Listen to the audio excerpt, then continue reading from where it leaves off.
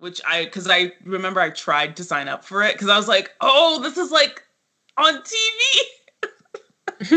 I was so hyped. Because I saw and I was like, I went to my counselor. I was like,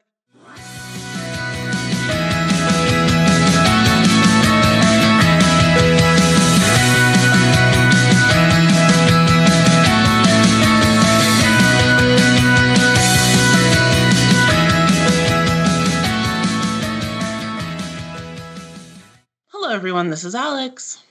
And this is Em. Welcome to the latest episode of The Good, the Bad, the Basic. This is the podcast for TV lovers, movie buffs, and binge watchers of all ages. On this podcast, we'll be discussing what we loved, what we hated, and what's just a bit problematic about the TV and movies that we're addicted to, and do a bit of rewriting where necessary. For much more exclusive content, become a show producer on Patreon and get access to after the episode outtakes, curated playlists, movie reviews, music video retrospectives, and so much more. Join the family at patreon.com/goodbadbasic. On today's episode, we'll be discussing the first 3 seasons of the landmark ABC and WB sitcom, Sister Sister.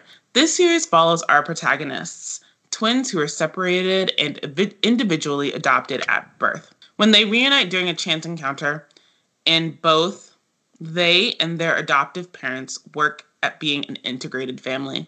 Sister Sister was and still remains one of the most unique sitcom premises of all time, dealing with often very heavy themes such as twin separation, adoption, found families, and personal identity with just enough levity. So what made this series such a hit? What was it about Sister Sister that made the Mowry twins household names? Stay tuned.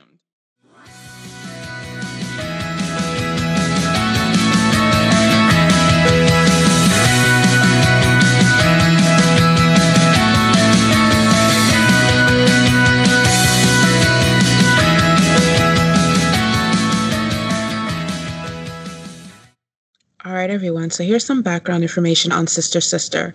The series is a sitcom created by Kim Bass, Gary Gilbert, and Fred Schaeferman. It was released from April 1st, 1994 until May 23rd, 1999. It aired on ABC for the first 2 seasons and then the WB for the last 4 seasons. It aired for a total of 6 seasons and 119 episodes.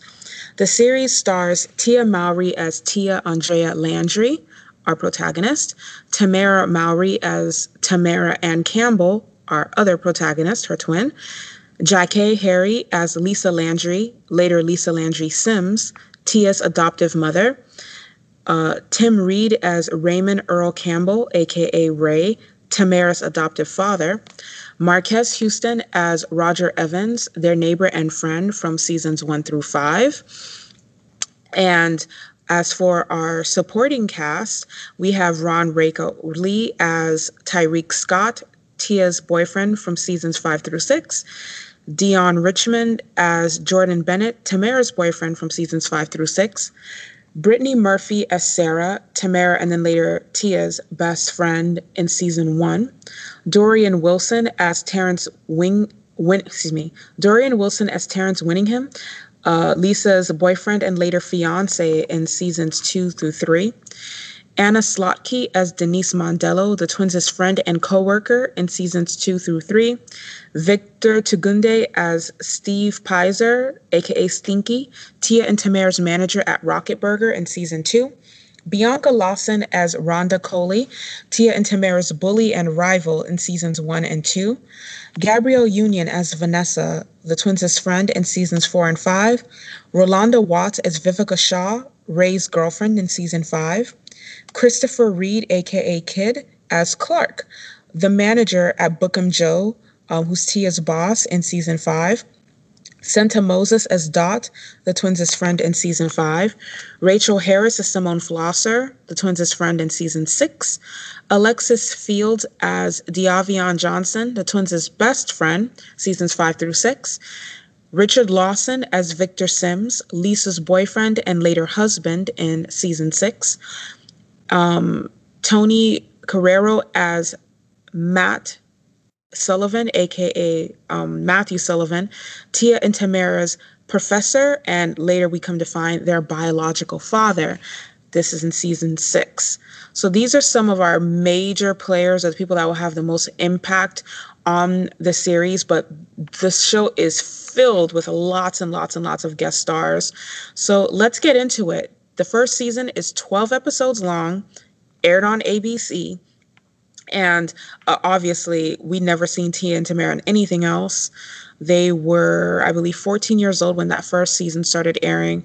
And so ABC was tentative. They gave them 12 episodes. Let's talk about those 12. Yeah, so sister. So like I had revealed to you later on that this was my first time like actually really watching this show. I remember it like being on and I was like aware of it, but I think I maybe like watched like a episode, like half of an episode, but this was never my show. So this is my first time like watching it completely in full. Yeah, I mean, I think what struck out to me the most was that 3 men created this show. Oh yeah, really? Yeah, I mean, well, Kim Bass, he has a lot of TV experience, very good experience. Like he worked on In Living Color, he worked on Kenan and Kel. So he's worked with Black people on Black sitcoms and kids shows before. But the idea that 3 men would create a show about twin girls separated and adopted separately at birth and pull it off so well was really, really interesting to me. Kind of how finding out that there were 2 Jewish writers behind The Fresh Prince of Bel-Air, or 2 Jewish creators. I think for a lot of the way that the shows work and operate, it's that, at least I feel for this particular show, they took a lot of the cues from our protagonists themselves. You have twins playing twins. You only have to observe them to observe the way that relationship should look on camera, right? Yeah. But basically in the pilot episode, we have the twins, Tia Landry and Tamara Campbell. They are at the mall with their respective adoptive parents, and they meet for the first time. And of course, they're like shook by this. They already knew they were adopted, but they didn't know that they had a twin, and neither did their parents. Tamara's being raised by a single father. Tia's being raised by a single mother, which I also thought was really, really great idea as well, that we would show single Black people, as adoptive or in other cases as foster parents, because we rarely see that, right? We rarely see single people being represented among adoptive parents. But they meet. Of course, they want to stay together, but Lisa has a job offer in St. Louis, and they want to be together. So Ray decides to move Lisa and Tia into his home so that their girls can stay together. Right. Which is really interesting. And I think it makes that first season dynamic of their family super interesting and compelling. I did think that. Right. I thought it was really interesting too, that I felt that the parents handled this very well. And by handle this very well, made the whole situation not about them and about their children and the welfare of their children. Because they could have so easily been like, listen, I adopted 1 kid. I didn't sign up for this twin shit. Like, I know she's your sister, but we have email. You can call her up on the phone. It's going to be all right. But, moving a stranger, and Lisa is a stranger, Tia is a stranger, into your home is kind of a huge deal. Moving into a stranger's home is a big deal, right? Right. And I do appreciate how in regards to the premise, like I do appreciate, like within the first or second episode, they do sort of say like, oh, it's really fucked up how the hospital separated these twins and then just let them be adopted by 2 different people. Right, right. And I think some acknowledgement of that was definitely necessary. Adoptees often talk about how adoption is inherently traumatic to be taken away from your birth family, but case studies are pretty compelling that twin separation is just as traumatic, if not more so. And I think that now knowing that they have a twin, that this person exists, that they have a biological family member, and then to be separated from them again would have probably been so detrimental to the both of them. And so I feel like this premise and the way that this pilot dealt with that was really, really, really well done. I think they dealt with it well without ever being too heavy. Yeah, I agree. But yeah, great pilot. We get to know a little bit of the twins' personality. Like Tia is the more studious twin, and Tamara's not stupid. Tamara just lacks focus. Tamara's very flighty. Tamara comes up with these ridiculous schemes, as we will see later on in the series. But Tia's the more grounded twin.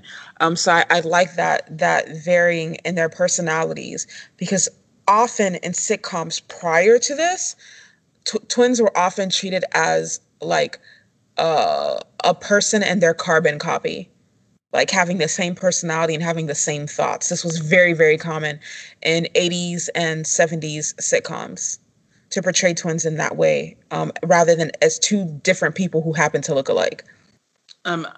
Right. So, also Brittany Murphy again, young Brittany Murphy on Sister Sister. Yeah, we love her. She was their best friend in season 1, and the show basically makes it clear that other than their parents, she's really the only person that can tell them apart.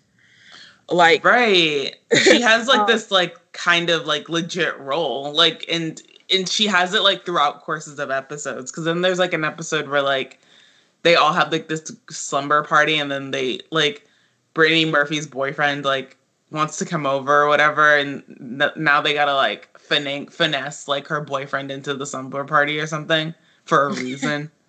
I remember that. That was episode 3. No, but she was actually supposed to be their best friend for the duration of the series, and her character was supposed to get larger and larger, but she left after season 1 to film Clueless. Oh, right. And then I'm sure after that, like and then after that, I think her career just sort of took off. Brittany Murphy is a compelling actress. Don't believe me? Watch Girl Interrupted. Actually, if you're going through a depressive period right now, don't watch Girl Interrupted. Wait till you're in a better mood and then watch Girl Interrupted. But I was so happy for her. But yeah, Sarah was supposed to be like a much larger character. She was supposed to be like that female supporting character to Roger's male supporting character for the duration. But things happen. But Sarah was a really cool character while she was there. And she touched on something that you touched on when you were watching the series, how, the twins seem to be all about each other. So Sarah was originally Tamara's best friend, but then when Tia shows up into the picture, she's like, it's all about you and your sister. I feel like you're not even my friend anymore. And it's like, I'm sorry, sis, but I have a sister. And I didn't think that I had a sister and that I had a twin out in the world. And so Sarah, and I feel to a smaller extent Roger, are kind of used to show the audience how their personalities have shifted since they've come into each other's lives. Right. Or their priorities, rather. I'm sorry, their priorities have shifted since they've come into each other's life. But beyond Lisa and Ray, who are also very different personalities, ironically enough, Lisa's personality is more like Tamara's, and Ray's personality is more like Tia's. They have a hard time getting along in the first couple of seasons because they're very, very different people. Ray is a steady businessman. He owns a very successful limousine service. And Lisa's kind of flighty. She kind of lacks focus and direction, but she is a seamstress and she's trying to get her clothing line Fashions by Lisa off the ground. But she has a lot of schemes similar to Tamara. Her schemes don't often work, but they're fun to watch. Right. They are fun to watch. Also, Lisa's dating life also becomes very fun to watch as well. Right. Lisa and Ray being single people, I feel like, especially because at the end of this season, in episode 12, they kiss, was setting us up for a situation where Lisa and Ray would end up being together. The show ultimately doesn't go that route, and I have to give the writers credit because I feel like that was the easier road to take. I was about to say, like, that's one of the things I actually really liked, was that they do kiss, but then they're like, no. Right. Because like that, I think that makes the dynamic. I think it just makes the dynamic between their family more compelling for me, in a lot of ways. Right. I think so too. I think, like I said, it would have been the easier road to take to have Lisa and Ray end up together, tie this up in a bow, happily ever after. But families are not that cut and dry. Things are not always that easy. Sometimes you just got to copy, paste, and edit and get in where you fit in, and there's going to be loose strings. And the way the family dynamic is handled of, we're not dating, we're not a couple, we're doing this for the children, and keeping that focus on the fact that they're doing this for Tia and Tamara, not because they have a secret romance of their own, I think made every decision they made concerning their children that much more sincere. Right. Right. Because imagine if they had started dating and then they broke up, then how does that work if y'all still living in the same house? It ruins the dynamic, and it makes things awkward for the girls in a way that would really suck. And I like that they're cognizant of that. That's impressive. It is. It really, really is. And like I said, it would have been such the easy way out, even in many, many seasons later, for Lisa and Ray to end up together. But I feel like, the kiss aside, their relationship is more like siblings also. Like they end up caring about each other a great deal and really looking out for them. But it doesn't get romantic and it doesn't get sexual. And I think that just creates, I feel, so much, it leaves room for much richer storytelling, especially when, we take into account Lisa's boyfriends and Ray's girlfriends. It just makes the show much more fun to watch. Definitely. Absolutely. So, other sort of characters. We meet Roger, a young I can never say his name correctly. Marquez? Yeah, Marquez Houston. I always think that I want to call him like Marquis because I used to know Marquis. But yeah, it's the only person I've ever heard with the name Marquez. Yeah. So Marquez Houston, who I think is so adorable. He looks so cute. He is. So full disclosure, Marquez Houston was actually the reason why my sister and I started watching Sister Sister in the we saw him in the adverts, and some of y'all might be too young to remember this group, but there was a black boy band in the early to mid 90s called Immature. Oh. Later on, they became IMX, but they were immature. And it was Marquez Houston and two other people. And they were in this group. They had a couple hits like I Will Never Lie Again was one of their really, really popular ones. But he was out here. He had a whole singing career before he was on Sister Sister. Yeah, and then he had one again, I guess. Yeah, and he had one again afterward. He was the only person besides Jackée, because I knew Jackée Harry. She had played Sandra on 227. They were the only people from the cast that were familiar to me. And then we ended up, watching the show, liking the twins, and it was all good. But Marquez Houston definitely made a very risky transition playing Roger on Sister Sister, because in Immature, he was like 12, but they had him and the other boys oiled up in all the music videos. I guess they were supposed to be like preteen bulls or whatever. He took a huge risk playing someone like Roger. Roger was nerdy. Roger didn't get girls. Roger wasn't a ladies' man. But Roger was really great move for his career, because I'm sure he's still cashing those checks. Yeah, I mean, he has like Sister Sister checks. He has like B2K checks. He has right. Immature checks, he's good. Living. But yeah, so this move to acting for him, I feel was long overdue. He's like, yo, I got to take a break from this. I'm going to try my hand at acting.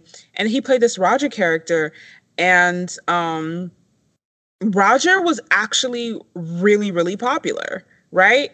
Go Home Roger became like synonymous with Sister Sister. It did. I mean, that's the only, like I told you, I had never watched this show, but I knew like Go Home Roger. Like I knew that like that was like a thing. So it was powerful. Their power. Right. Oh, something else that like really struck me about the show, how sort of unabashedly I don't want to say how Black it was, but I think I do have to say that. Or I was just taken away by like the nostalgia of it all. But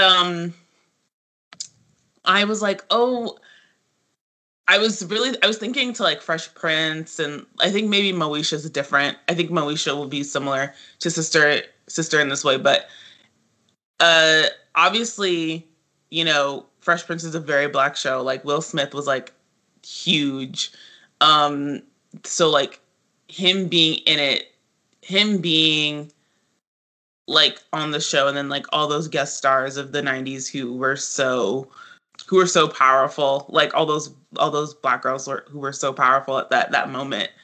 Obviously the show's like super Black, but Sister was like, I guess I was like, you know, I guess I was just taken in by like, you know, when Tia and Tamara are like on the bus and they're like, oh, like I want a guy who's like a little bit of like Will Smith, like smiles like this other sort of like, you know, Lorenz Tate, like them sort of, the fact that like it was in the dialogue, and then like, you know, Tevin Campbell is like playing like under Tevin Campbell and like Toni Braxton, and like all these like songs are like playing under scenes and stuff. I was just like, wow, yeah, this show is like so 90s. Like, but it was also different to me because like them, I guess, like referencing or like having that, I guess, that point of like focus. Mm-hmm. I don't know what I'm trying to say. No, I get it. I mean, don't forget, Tamara was also a huge Coolio fan. Yes, Coolio. Like, she was obsessed with Coolio. The fact that, like, he's even mentioned, because, like, you know, rap is so, even in the 90s, like, rap was so, like, scary to a lot of people. Mm-hmm. And, like, these artists were, like, so frightened. Like, well, I guess, like, they were scary to white people. But no, they were scary to, like, other people as well. It felt so, I was like, oh shit, like, okay, I get why people really fuck with like the series. Right. We never forgot in small, and I think this is what the 90s, 80s, and even 70s Black sitcoms did so well. You didn't have to talk about race in order to remember that these people were Black. In a lot of modern shows, I feel like the Black characters are written in such a way as to be race neutral. Anything that might be considered culturally Black is just removed from their lexicon and from their personality. Yes. Yes. Like, it's sad. It's sad that we had to go this far back to see Black, but it is what it is. And then like now, like it's awkward because like it's still not. They still do that, but then in order to try to like fix it, they're like, they'll have like this Black character be like, do you know that I am a Black woman? It's like, yeah. Right. like do race neutral things all season and then declare your Blackness at the 11th hour. At the 11th hour, because they erase all the sort of cultural markers of Blackness. Right. And it's like it's valuable to look at and it's valuable to see, because I guess for what I was trying to say is that there is a way to sort of write that or to hit that without, mm-hmm. you know, these weird, awkward declarations of like, I am a Black woman. Like, Right. Like, just basically stop writing race blind characters. If your intention is to cast a Black person, write a Black character. Like, a lot of these characters, my issue with them is that they're written in such a way that they can be played by anyone of any race, which is fine for specific genre, but it's not okay. And it's certainly not something that I want done all the time, especially when these writers' version of race blind is to write, characters who behave like white people for the most part. Right. And it has its moments, right? It has that type of writing is valuable and necessary, but it has its moments, and there is something intangible. Well, not intangible because we're talking about it, but there's something that is tangible, and it's noticeable when it shows up. And I guess it's just a matter of, I don't know, I guess we're all still figuring it out, right? But there is something there, and I think it's something that's worth noting and worth sort of continuing to think about. Right. Even Tia and Tamara's hair for me was like a huge cultural marker of Blackness, because I remember when they started straightening their hair, they would do these zigzag parts in their hair. And that was something that a lot of R&B songstresses were doing at the time. Ooh, SWV did it. Total did it. Me and my sister did it too. Same. Yeah, it was really the same. My hair was in that zigzag part. Right. Like, the zigzag part was it. I didn't even look good with the middle part, to be honest. I don't have the facial symmetry. I look so bad with middle parts. Like, my hair has to be parted. It looks decent to the right, but it has to be parted to the left for me to be like at peak. But you better believe I did that middle part with the zigzag. But just small things like that to kind of remind you of what you're dealing with. I'd probably say the last Black family show to do this was Parenthood. The one starring Robert Townsend and Reagan Preston Gomez. The last show where I was like, okay, these are Black people. The very last one, and that hurts my heart. But let's talk about your favorite episodes of season 1. Okay, favorite episodes, season 1. So I really like 3, Slumber Party, Wedding Bells and Box Boys, 7, The Pimple, 9, The Birthday, 11, Mother and Other Strangers, and 12, The Concert. Okay, my favorites would absolutely be The Pilot, which is The Meeting. Great episode, great pilot. Number 4, Cheater. Number 5, also Wedding Bells and Box Boys, great episode. Number 6, Out Alone. Number 8, Car Trouble. I love those episodes. Now, it should be noted, this season, Tia and Tamara are in 8th grade. So this is their last year of middle school, because we go into season 2 with them being high school freshmen. So what do we think of season 1? Is it good, bad, or basic? For the most part, good. I really like season 1. I love shows with Black girls where, like, Black girls get to have, like, their girlhood. Because we so often don't. Yeah, because we so often don't. So a lot of this felt really wonderful to me. I love all the sort of formative stuff, like, seeing, like, slumber parties and, like, she's stressed out about her pimple, and, like, all that stuff is, like, really cute to me. And so it's a solid good for me. Right. It is a solid good for me as well. It's nice to not have all the storylines and all the gags be centered around Black trauma. That's nice. Yeah. Season 2 was significantly longer than season 1. Season 2 gave us 19 episodes. This was also the last season that would air on ABC. Before the show got sent over to the WB. So I think we'll talk about this when we talk about season 3, but there is a shift. of, treating the girls like they're older. It's not a bad shift at all. I do believe that they kept the character integrity, but this last season on ABC, which follows the girls in their first year of high school, I thought was really, really good, nostalgic. It's probably one of my favorites. Say that right now. But it opens up with Tia and Tamara getting ready for their first day of high school. Tia gets like a really bad makeover. Tamara looks really, really good.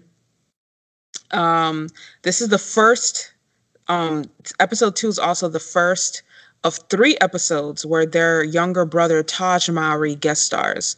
On this episode, he guest stars as a cousin. There's another episode later on where there's a smart guy crossover, and he's playing TJ Hendrickson, their tutor for the SATs. And then there's like a third episode where he plays like a kid at the mall when they go to see Santa.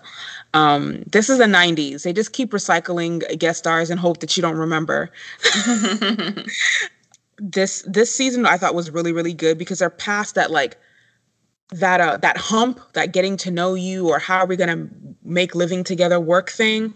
And they're kind of more smoothly integrated as a family.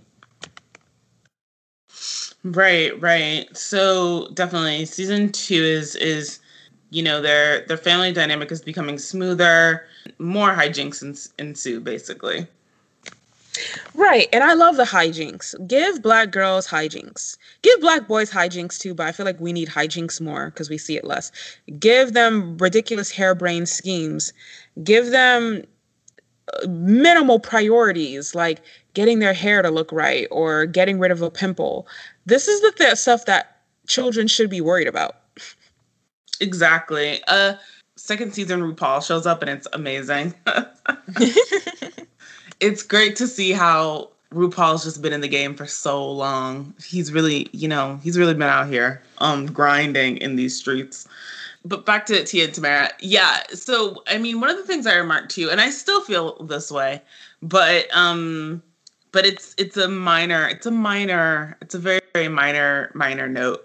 I think as we were watching the show, I think I did want, less boy craziness from the girls.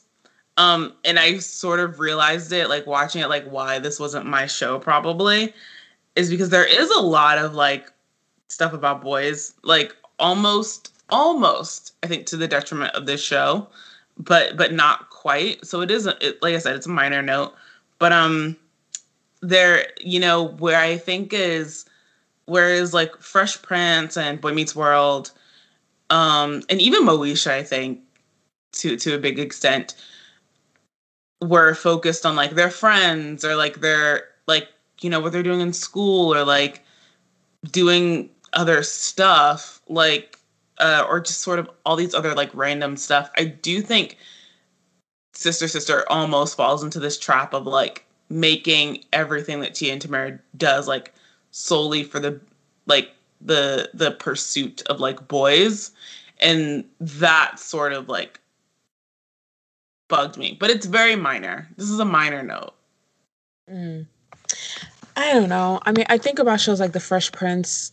Will was absolutely girl crazy. We just don't think about it in the same light because people don't often use that word. We expect teenage boys to be in pursuit of girls all the time.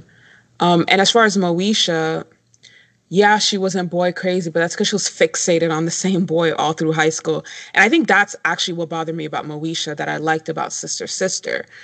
I don't think it's healthy. I didn't have the vernacular to say this at the time because I was a kid watching these shows, right?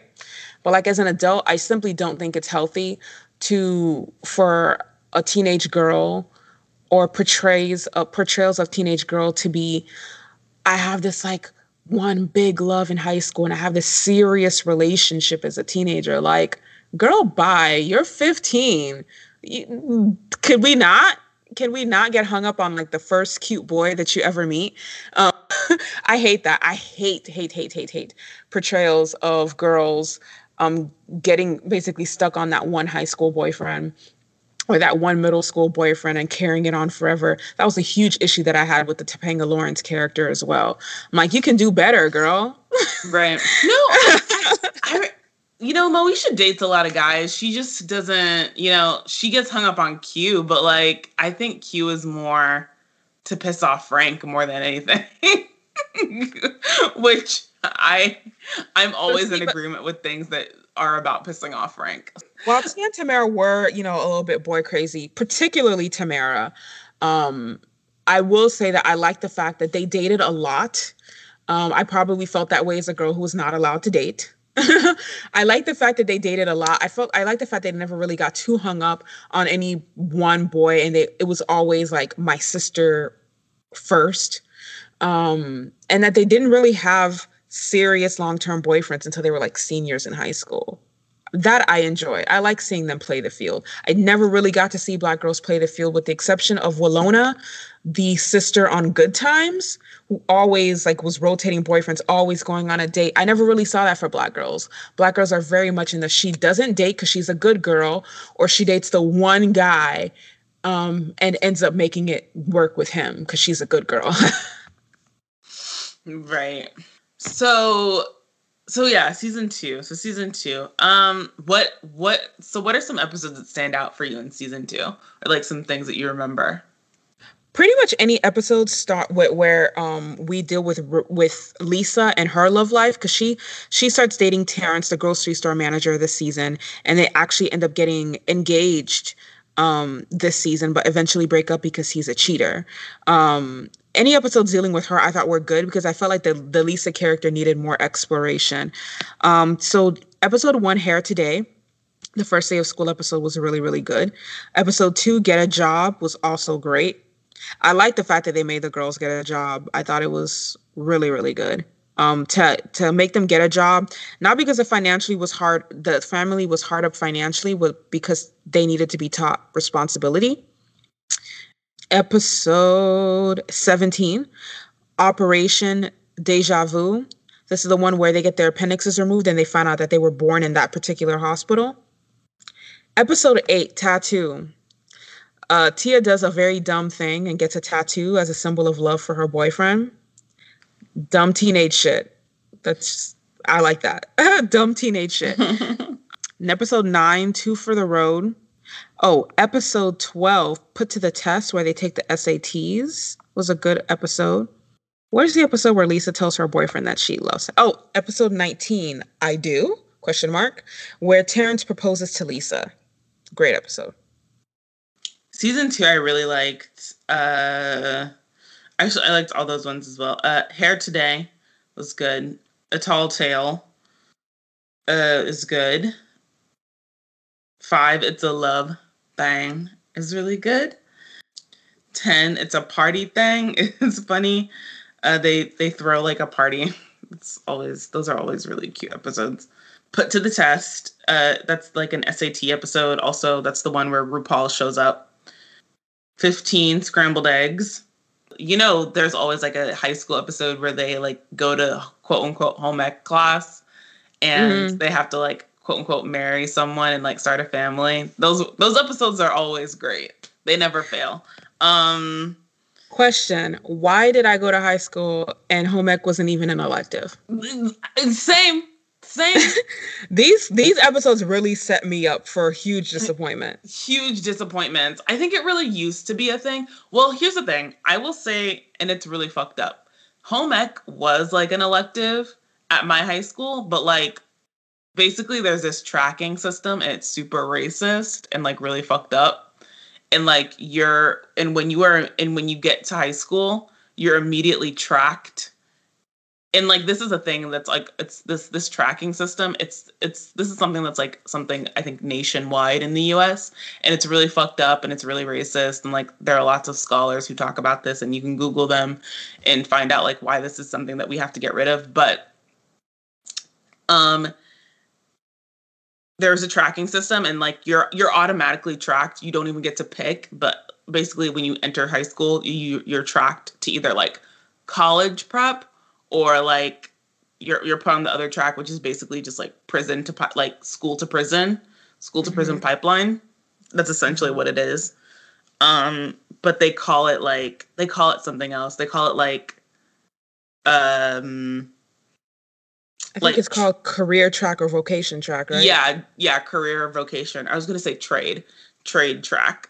But so if you were in college, if you took college prep, if you were in college track, which I was, home ec isn't available to you as an elective to take even. But like if you're on career vocation track, it was. Because I remember I tried to sign up for it because I was like, oh, this is like on TV. I was so hyped. Because I saw and I was like, I went to my counselor. I was like, oh, I want to take the home ec class. And they're like, no, you're not allowed. And I was like, what do you mean? And it's like, they're like, you're on college track. Like, that's only for vocation and trade track, which really upset me. I was really upset because I wanted to take it. And it's so gross. It is. It's so gross. And what makes it even more gross is low-key vocation track had all the legit electives. Vocation track, there was a beauty elective you could take, and then I could have finally learned how to freaking cornrow my own hair in beauty track, but I wasn't allowed to take it because. Oh, you don't know how to cornrow? I know, and I don't. Isn't that I know how to braid? I can box braid your hair, and I know how to I know how to twist and I know how to box braid with extensions, but I don't know how to cornrow my own hair, and it hurts me. Look at the system just holding a Black woman back. You know what I'm saying? And they taught that because I would always see the girls. I would see the girls in the hallway with the little doll heads, and they'd be cornrowed. So they teach you how to basically do hair. And I was like, oh, that, and I could have used that in college. That would have been so helpful because I could have had a business on the side and made ass tons of money to pay for school. I am really upset about it actually. Still. I too am upset. So that whole thing is to say that I did have home ec, but it's part of a racist system. That's all I'm saying. Right. I think I remember someone else saying something like that. Shops like classes like welding, wood shop, home ec were all reserved for certain kids, the kids deemed less intelligent. Yeah. To not smart enough to take, calculus or physics or whatever the hell. Listen, I would gladly traded trigonometry in my senior year for beauty class or home ec or something that was valuable. I mean, I took AP Physics as an elective because home ec wasn't available. At all. My school didn't offer it, period. My sister took it when she was a freshman or a sophomore in high school. But her school had the IB program. Mm-hmm. If you're in the IB program, you can take whatever electives you want so far as to take your core classes. You just have to make sure that you take the core classes to pass an international baccalaureate exam. But so she was able to take it. But I went to 3 different high schools, and the 2 that I spent the most time at did not offer home ec, period. That's crazy. See, TV set me up. Ooh, set me up for a fall. Set me up for a fall. My last high school did offer a nursing program, which was cool, but it was too late for me to join it.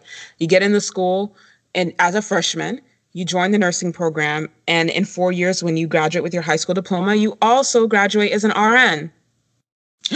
That is, what? Yes, girl. But I that transferred there. Nice. What? Very nice. You're already making this money. I already got the. I know. I'm you're out here making bank out of high school. Yep, but it was too late for me. And what's interesting too is when I transferred to the school, because I was in a biomedical magnet at my first high school. When I got to this one, they put me in a pre-engineering magnet. None of the girls in the nursing program were in the magnet program. Crazy. And I'm just y'all really wasting your time with AP chemistry. You're probably not going to use that. You should have just joined the nursing program. The hell? That's wild. Listen, if you can, do it, kids. Even if you have no interest in medicine, you never know when you might be hard up on money and you're too broke to go back to school. No, that's very true. That's so real. That's so real. And nursing is like it. Like you make the bank is incredible. Like you can really give yourself like a really good life being a nurse. Join the program, keep your license current. That's my advice for the kids today. Same. That's my advice for the kids. So what do we think of season 2? Good, bad, or basic? Season 2 is great. I loved playing hooky, and then I also loved single white female. Oh yeah, the single white teenager. Yeah, I forgot about that episode. But that was like our cultural appropriation episode before cultural appropriation was a term. Right, before we could had like the language to talk about it. We this basically, you know, Rachel Dolezal basically got her whole like idea from this episode. And she was like, that could be me. Really and truly. We love it. But what we hate what she's doing, but we love this episode. All right, so season 3. Now season 3 was one of their first like very long seasons. Season 3 was 22 episodes long, and it was their first season on the WB. And the twins are sophomores this season. And so we kind of get into them, you know, they're past that transition phase of high school. They're in it now. And we see other classes that I never got to take, including auto shop and wood shop. I know. Oh, like. So I would have definitely taken an auto shop if they had it, just so I could learn to fix a car, because people be complaining about the cost of an oil change. And I'm like, I wish I knew how to do that. Same. And it's like, and I feel like YouTube is not sufficient enough of an education to know. Yeah, season 3 though. Season 3 is great. We have I guess one of the hallmarks of Black sitcoms is like other extremely famous Black people show up. That's just like the rule. If you have a Black sitcom, like on somewhere, somehow, sometime, like other really famous, prominent Black people have to show up for your Black sitcom to really be a Black sitcom. And we have that in Ray's father, who shows up this season. Oh my God. Sherman Hemsley from The Jeffersons. Iconic, you know, television actor in historic television. I don't know what else to say. You love it. Like, honestly, like, and more than like just these famous guest stars, it was kind of a thing in the 90s for, you know, to get other famous sitcom actors on your show, right? Yeah. And besides having Sherman Hemsley on the show, there are a few episodes where someone's calling Lisa, but they're calling her Sandra. Like, Sandra, is that you? And referencing her 227 character. Right. But having him as Grandpa Campbell, Ray's dad, was really, really interesting. Sherman Hemsley basically played the same characters between the Jeffersons and Amen.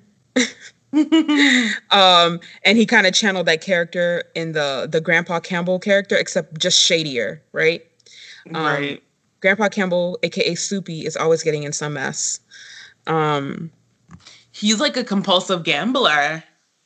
Right. And then we find out that's why they call him Soupy, not because his last name is Campbell, but because he's always in hot water. But I'm just like, I mean, he's clearly not that bad at it.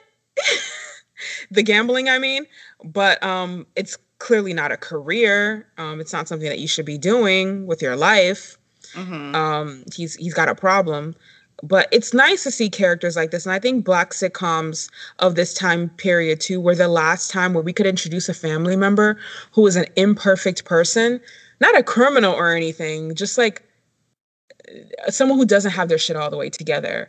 And instead of like using this person as like a cautionary tale, we can just accept them that's the way they are. Right. And the episode's really lovely. And I mean, he'll show up again, but it's lovely because there is like a moment between him and Ray sort of is like, I forgive you or Ray doesn't say I forgive you, but Ray basically is like, I accept you for the person that you are.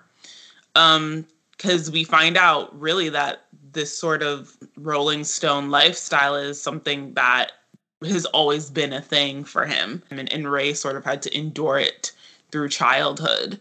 And it made him sort of feel insecure in a lot of ways. And like we see like Ray get like super stressed out when he comes to visit because he's like, oh no, what's going to happen now? And we'll see this further conclude like in the Christmas episode when he comes back again, I think. And yeah, and he's in hot water so badly that like the girls have to give their Christmas money that they've been saving for the whole year to like a mobster to make sure that like Soupy doesn't, get like his knees broken by the mob. Right. And getting your knees broken at any age is a bad thing, I'm guessing. But at that age, that's hard to come by. Just a note about the Christmas episode. I love like Tia, like their outfit. I want that. If anybody knows where I can find that, let a bitch know. This like little like Santa dress she's wearing is so cute. Like I need it. That's all. Just putting it out there in the world. It was the cutest outfit. And I just want to put it out there that they did it before Destiny's Child. See the inspiration. Look at the impact. The impact. The influence. Right. I mean, Tia and Tamara were household names and pretty big names for a long time. Even now, people make Tia Tamara references. Doja Cat has a song called Tia Tamara. Right. But this season, something happens to Lisa that really only ever happens to white people on TV. She gets an unexpected inheritance. Yes! And then Ray, of course, being practical and knowing that she's a great designer and a great seamstress, is like, yo, open your dream, get your own store, do what you got to do. But, Lisa's been poor for a long time. And sometimes when people have been poor for a long time, they don't make the best decisions with a lot of money given to them all at once. That's a great episode. I think that was episode 4, History a la carte. There's a Halloween episode. There's a science fair episode. Science fair episodes of sitcoms are also always good. Always good. This season is when Lisa and Terrence eventually break up because he is cheating on her. We hate to see it, but I like the fact that it wasn't just like a one-off relationship or a couple episodes. Terrence was a supporting character from seasons 1 through 3 when they eventually break up. I like the fact that they didn't just like saddle her with the first major relationship we saw on screen. Lisa dated around, Ray dated around, right? Everybody tried to get their bearings insofar as the dating world. Private school, another great episode. Tia gets accepted to a boarding school this season, but of course, that's a good episode. Yeah, it's a good episode. Tamara doesn't, so she has to choose between going to this private school or staying with her sister.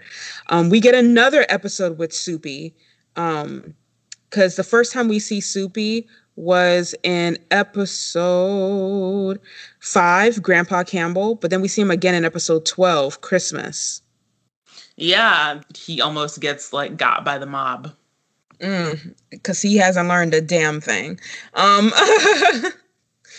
Episode 13, Double Date. Double Date episodes are always really great on sitcoms, but I think they're particularly better when you're dealing with twins. Paper or Plastic, episode 17, when the other workers at Terrence's grocery store go on strike. Yes, Paper or Plastic. Sister said workers' rights. Workers' rights. And of course, Terrence tried to finagle his relationship with Lisa as a ploy to get the girls to stand with him instead of their other co-workers, right? Right. We get another episode with Soupy, Grandpa Campbell, episode 19, Summer Bummer. This episode was really great. And it's also directed by Jack A. So, love it. Love that. Yeah, Summer Bummer is funny. Like, Tamara is like a camp counselor, but she's like terrible at it. We also see smart guy is Jason Weaver in that episode, which is so cute. It's cool to see all of the smart guy people like show up on the show. I thought putting Jason Weaver in that Summer Bummer episode was really, really smart because if you guys are old enough to remember this, Jason Weaver was once in a movie called Summertime Switch, where he switched places with a wealthy kid for the summer. And I thought it was cool to have him in that episode when Tia's basically faking her personality the entire summer.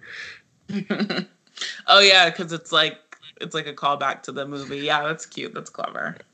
The season was really well, and it closed with a guest appearance from Mr. Casey Kasem. If you guys don't remember who Casey Kasem is, before there was Ryan Seacrest, Casey Kasem used to host the Top 40 and Top 100 countdown on the radio. Oh, also Fred Willard shows up again. You know, now that we're watching all these sitcoms back, I realize like Fred Willard has been in like a lot of black shit. Like he's just been in a lot of black people shit. So I guess that's why black people have like a real affinity for him. Yeah, it's like even if you don't know who he is, or even if you weren't cognizant of the character he was playing, we've just seen him so many times. He's just absorbed in our subconscious now. Subconscious, yeah. I guess he's like that one white actor. There's always one white actor that is just that like is all across like black media for like certain periods of time. Right. And listen, you got to go where the money is. He got bills too.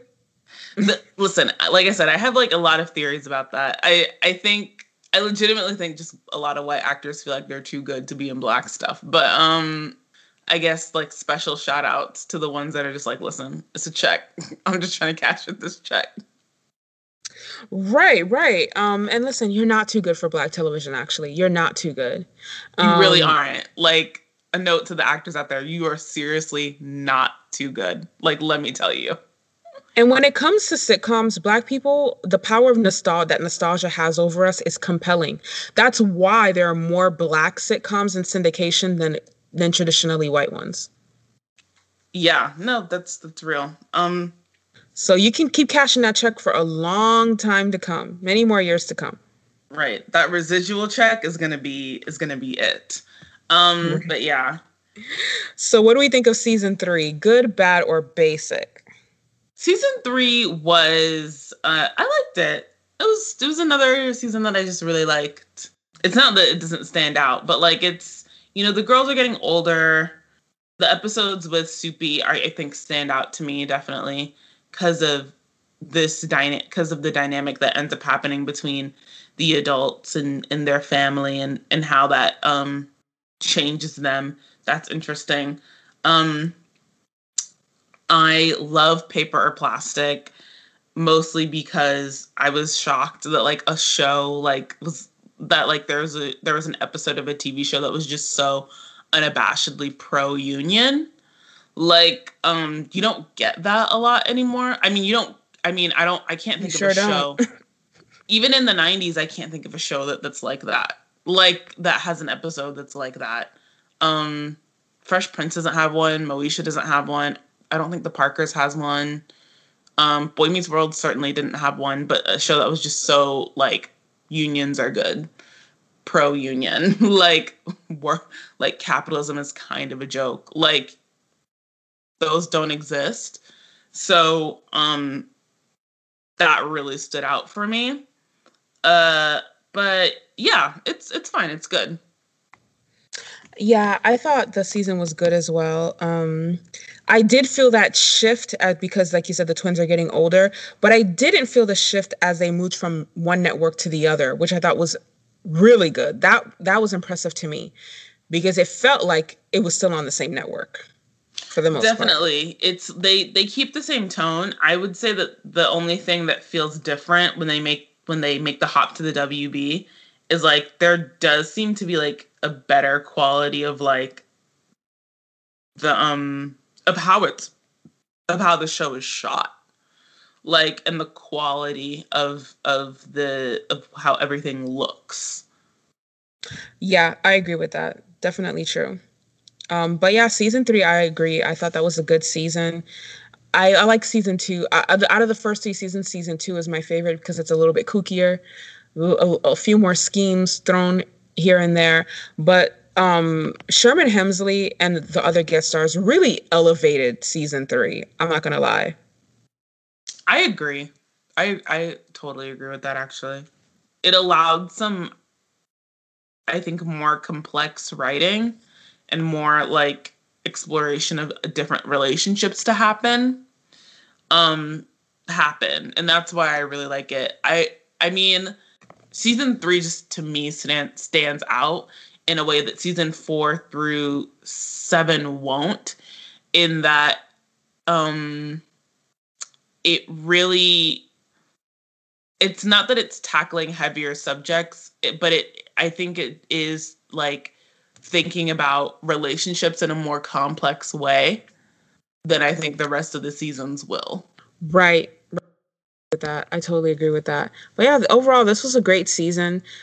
I have to give this sitcom, as well as all the others we've reviewed up until this point, serious credit for keeping the theme consistent and keeping the growth of their characters steady. I do think that that's something that our writers in the drama and action department could really stand to pay attention to.